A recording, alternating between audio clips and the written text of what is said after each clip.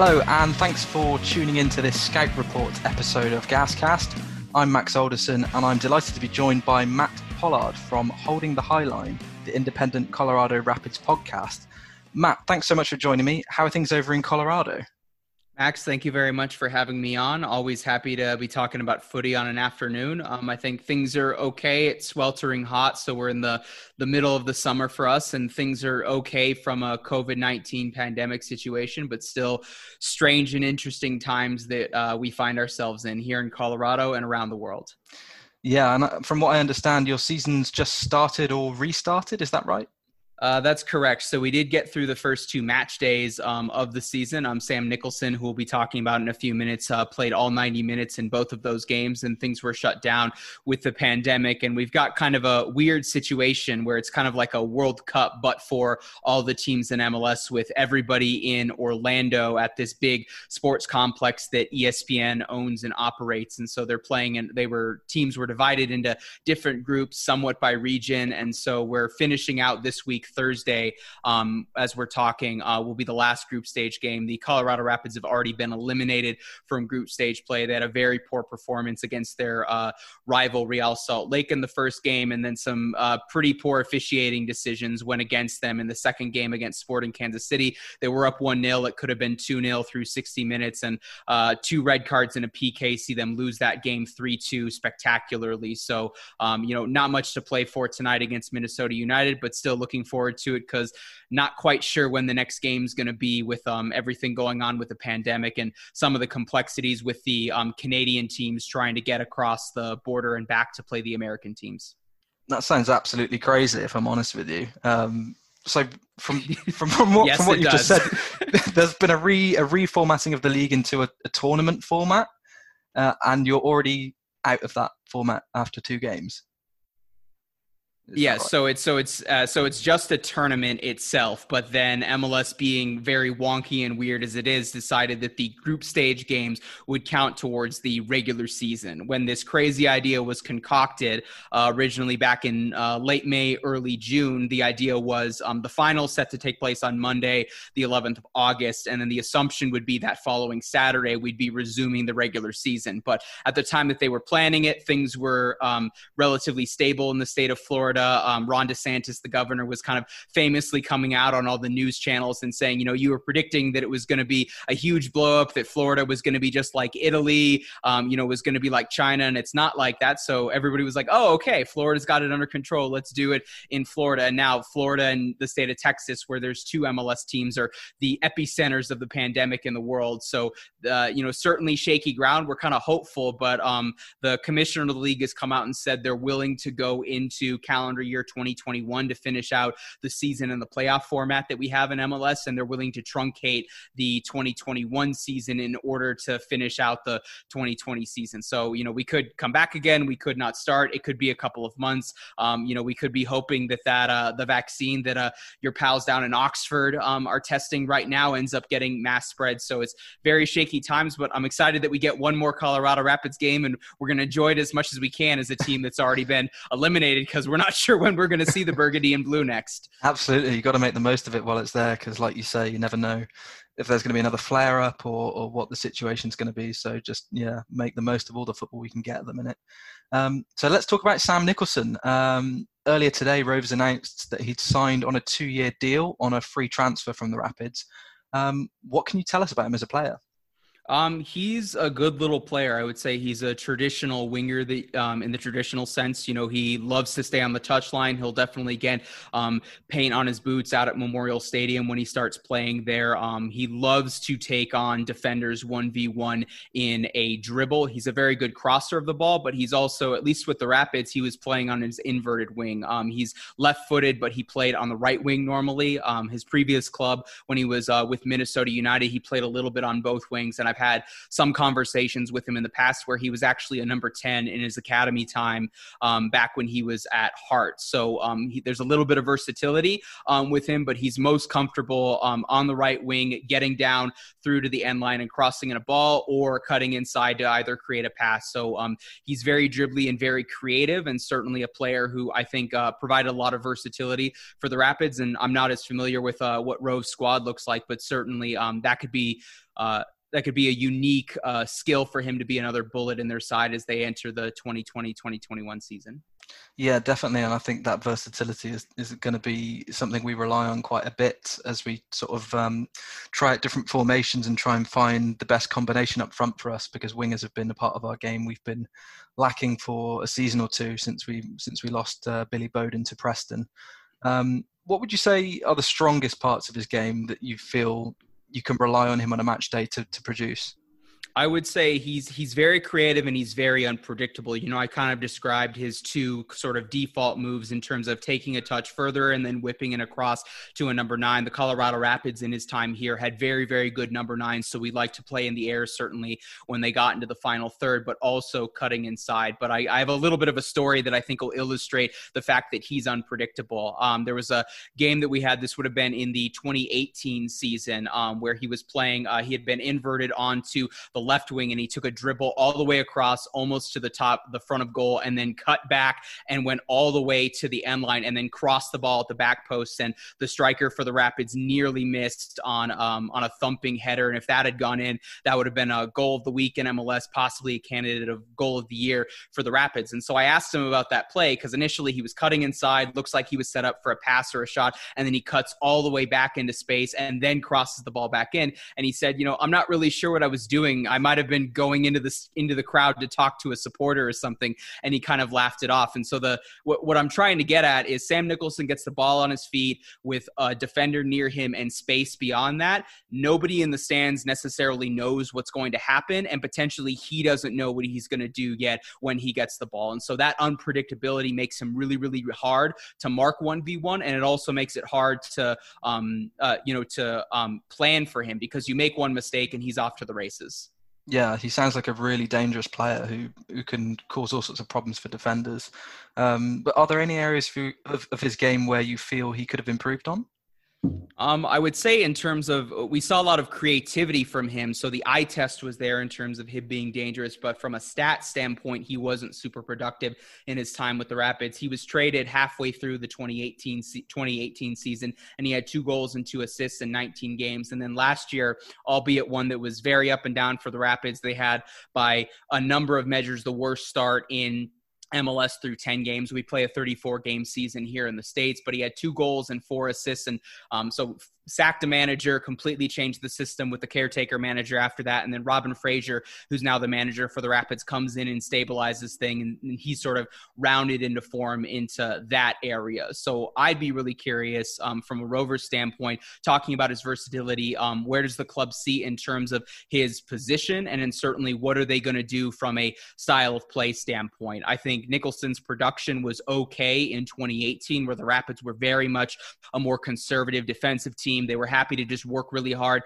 nick a goal, and then win the game 1-0. And then this past season, they were a little bit more open. So going into the 2020 season, I was really excited to see, could he flip those around to where maybe he was a 5-goal, 7-assist man over the course of a 34-game season. So obviously we don't know what that's going to look like, but what would that look like in a 48-game season in League One, I think would certainly be a curiosity for me, because we see him get into a lot of dangerous areas. We see him create shooting opportunities for himself and his teammates, but sometimes the final finish hasn't necessarily been there. And some of that's been on him, some of that's been on the situations with the club. But if it's a good fit at Bristol Rovers, I think you can expect him to be productive in this season. The other thing that was a little bit of a concern going back to 2018, Anthony Hudson, who's the manager at that time for the Rapids, was kind of very regimented, kind of like Marcelo Bielsa right now with Leeds, where if he could have the same starting 11 for every single game of the season, he would do that. And Nicholson kind of ran into the ground. And there was a point where they had a road trip where they were playing on a Wednesday and then a Saturday in Southern California. I believe it was at LA Galaxy and then at LAFC. And then he ended up tweaking his back, and he had already kind kind of had a back issue, and that put him out for the rest of the season. And it took almost all of 2019 for that to get managed. He was seeing a acupuncturist outside. They had a couple of different medical professionals come in. It's gotten to the point where, at least with the Rapids going into this season, things were stabilized, but there was a lot more maintenance that had to go with him. So how you'd think like a center back in their early 30s, for example, who has had a couple of knee operations, there's just regular maintenance that needs to occur on that. And in that, with the fact that, in the lower divisions of England, you're playing Saturday, Tuesday, Saturday, Wednesday, roughly, I would have some concerns about him being a 90-minute player having to play 2 games a week. Okay, yeah. So it would sound like we would probably need to bring in more depth in that position to cover for him if he does need those Tuesdays off. But it certainly sounds like he's got room to grow. Those assist numbers aren't great, but like you said, compared to England, it's a different number of games played per season. I think potentially with Jonson Clarke-Harris up front, our striker, it'd certainly be the case where he's had to create a lot of his own goals from nothing. It'd be nice to see both how Nicholson and Clarke-Harris can play together, whether they can produce higher numbers together than previous wingers we've had in. So staying on the topic of wingers, how does Sam compare to other wingers that have played for the Rapids in recent seasons? I would say he's been a very, very productive player. The Rapids kind of, they went through a little bit of a transformation in the last, we'll say last year, 18 months, where Robin Fraser wanted to transition out of a 4-4-2 diamond. So the 4-1-2-1-2, as you might know it, and then transitioning into a 4-3-3, and Nicholson was more comfortable there. And they have a couple of other players who are very versatile, but were more comfortable in other positions. Kai Kamara, who you might remember with Norwich City and then Middlesbrough, who was the number 9, was kind of taking up most of the minutes, and some of the other number 9s who were more comfortable up top and in the middle were kind of spread out to the wing. And Nicholson did a lot of good things relative to them. So I would say he was versatile and unique in that regard. And it was some players who would play a little bit more 2 ways, maybe couldn't use their speed as well and weren't as good crossers of the ball. And then the Rapids do have now 2 very, very young super sub wingers. One of them being Jonathan Lewis, who's an American youth international, has gotten some calls up for the senior team. I think he's 21 going on 22 now. And he's a very direct at goal. He's going to get out wide and he's just going to get the ball and go straight at goal and try and create a shot. So like I was saying before, Nicholson had some very traditional winger skills that made him very useful and beloved from the Rapids, and a lot of unpredictability to where he could do 5 or 6 different things each time that he got met up against the opposing outside back that he was matched in, and that made things very, very difficult, whereas some of the other wingers usually had a main go-to move and then another move that they would go to if that one wasn't working. Sam has 5-6 different things that he can do in his arsenal when he gets on the ball. Yeah, certainly sounds exciting. There's been a lot of predictability with wingers we brought in recently where they get the ball and you already know what they're going to do before they do it. So it'd be nice to have a player in Nicholson's mould where we can unlock defences in different ways. In terms of him leaving the Rapids, were you surprised when the news broke that he wanted to move back to the United Kingdom?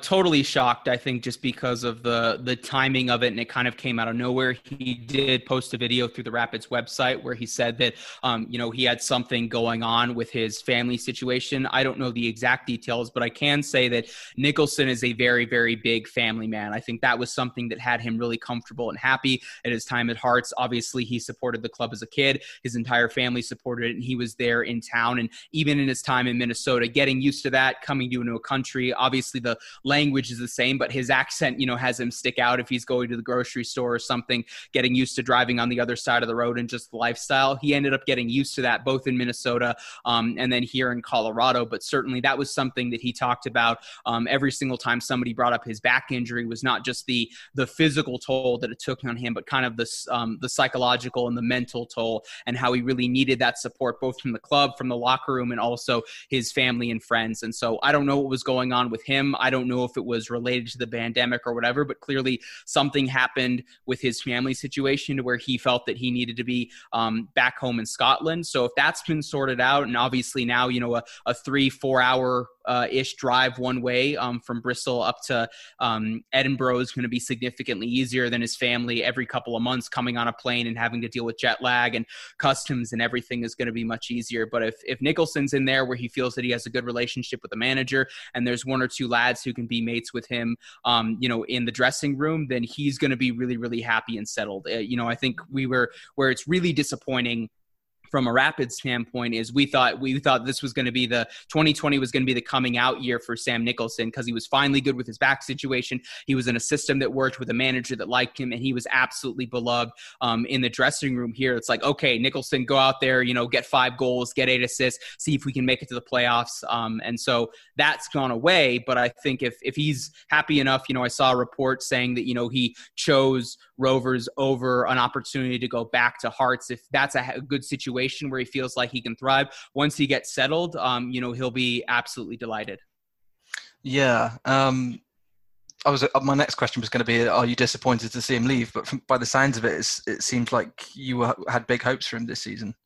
Yeah, absolutely. I was talking with my co-host Mark Goodman from Holding the Highline, and we were watching that first game as the Rapids gave up the second goal. I want to say 70th minute or so against Real Salt Lake, and it's we're looking at the bench and what could they do attacking wise, and they just brought on they just subbed out one number 9 for another number 9, and we kind of looked at each other on our Zoom call that we were doing with a couple of other supporters, and I said, Mark, this game needs Sam Nicholson right now. So I don't know that I could give you a better representation of how much he was liked, with the fact that Hearts fans were super sad to see him go. He wasn't a super good fit with Minnesota United. They were not playing well and looking to change the system, and he was a little bit surplus. But, all the supporters and all the teammates had nothing but good things to say.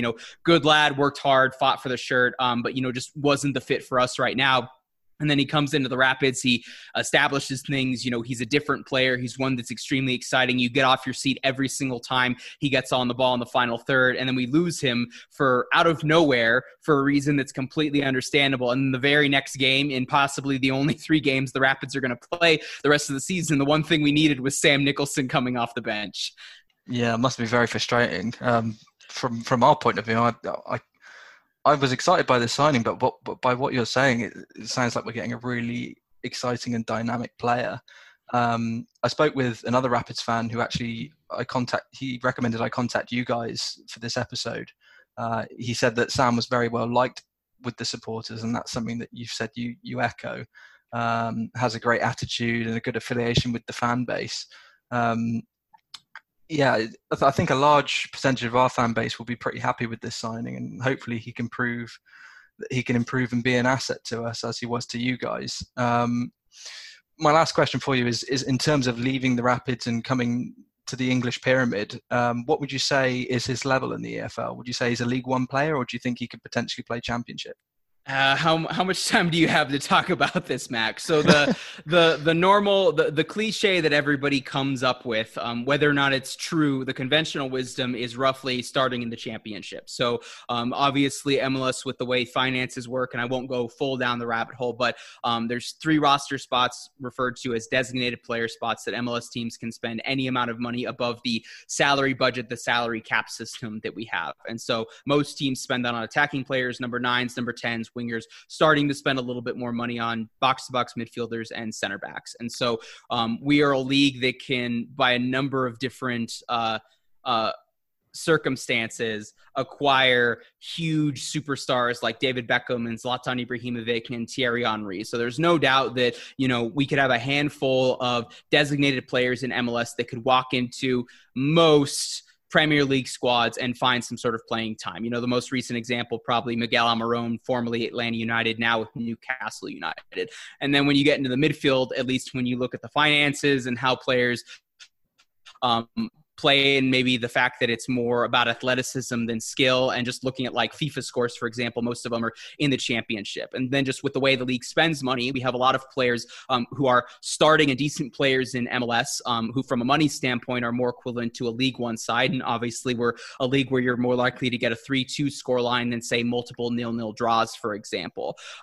So, I would say that I was surprised that Sam Nicholson went down to League One. No disrespect to the English third division. He was a player who who, I would have thought the week after he, had his contract mutually terminated with the Rapids that he was just going to immediately re-sign with Hearts. I think in the right situation, he would have found a immediate impact opportunity in the first division in Scotland, and certainly in the Scottish Championship would have been able to find minutes. With the way that he kind of plays and how he kind of fits into a particular role, if he were to go to the Championship, I think he'd have to any one of the 24 teams, and he's automatically, going to start every game. But for the right fit, I thought he would have been a regular contributor in the Championship. So he's certainly starting caliber by League One standards. Certainly from what I've seen, I'd say he's certainly better than he has a leg up on, say, Lyndon Gooch, for example, with Sunderland. Before we hit the record button, we were talking about Sunderland till I die, and I'm an open stand for any American playing anywhere overseas. So I relate him to that in terms of being slightly better than him. So, I would expect him to come in, especially just based on what his wages were in the United States and where that stands roughly to the median wage in the English third division. He should be a starter in League One and an impact player. And another 3 or 4 of those, I think Bristol Rovers go from being, 14th in the English One to, certainly with the potential to challenge for playoffs. Yeah, fantastic. And Lyndon Gooch is a player who I've been raving about since he's broken through at Sunderland. I think he's caused us no end of problems every time he's played against us. And if Nicholson is anywhere near as good as Gooch has been at this level, then I think we're in for a real treat of a signing. High praise. Thanks so much for joining me, Matt. I really appreciate your time. I know we've had to sort of negotiate the time slot due to our massive time zone difference. It's certainly been a change of dynamic for me to be able to talk to someone from the United States about a player we're signing, and talking about the MLS as well has been fantastic. So thanks so much for your time, and I wish you all the best with the Rapids for the remainder of the season, and hopefully you can get some consistent fixtures out soon. Thank you very much for your time, Max. Take care of Sam Nicholson. He's a good lad, and best of luck with whatever the schedule looks like. Come on the Rove. Gasheads, thanks for tuning in. It's been a busy week at Rovers with signings, so we'll be back next week with a full episode to discuss in depth each of our new players and what we make of the business done so far. Until next time, thanks for listening again, and up the gas.